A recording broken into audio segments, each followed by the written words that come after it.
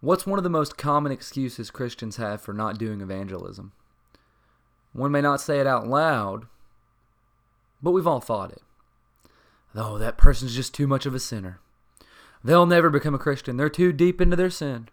They're too stubborn. Is that so? Or is it the case that you just don't want to invest the effort to try and show that person Christ? When you look at the world, do you see their sin or do you see their potential? Are you an evangelistic pessimist? Not Jesus. Not the Christ. He saw the potential under the sinful exterior. He didn't just see the best in people. He was intentional about bringing out the best in them. Take the Apostle Matthew, also known as Levi.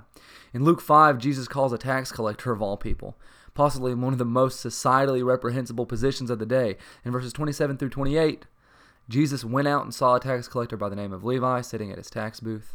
"Follow me," Jesus said to him. And Levi got up, left everything, and followed him. Matthew gave up all the potentially ill-gotten gain of being a tax collector and counted it as loss to follow Jesus. Not only that, he threw a banquet for Jesus, verses 29 through 32. Levi held a great banquet for Jesus at his house, and a large crowd of tax collectors and others were eating with them. But the Pharisees and the teachers of the law who belonged to their sect complained to his disciples, "Why do you eat and drink with tax collectors and sinners?" Jesus answered them, "It is not the healthy who need a doctor, but the sick.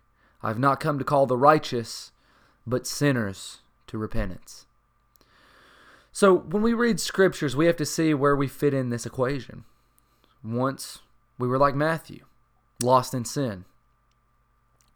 Have you left everything to follow Jesus? If so, your mission should now be to do what Christ did in this passage. Call sinners to repentance. If you'd refuse that task, then you know exactly where you are in this story as well. You sit in the seat of a Pharisee. You only see their sin. See past that. The lost are still made in the image of God. I want to see the sick healed. Do you?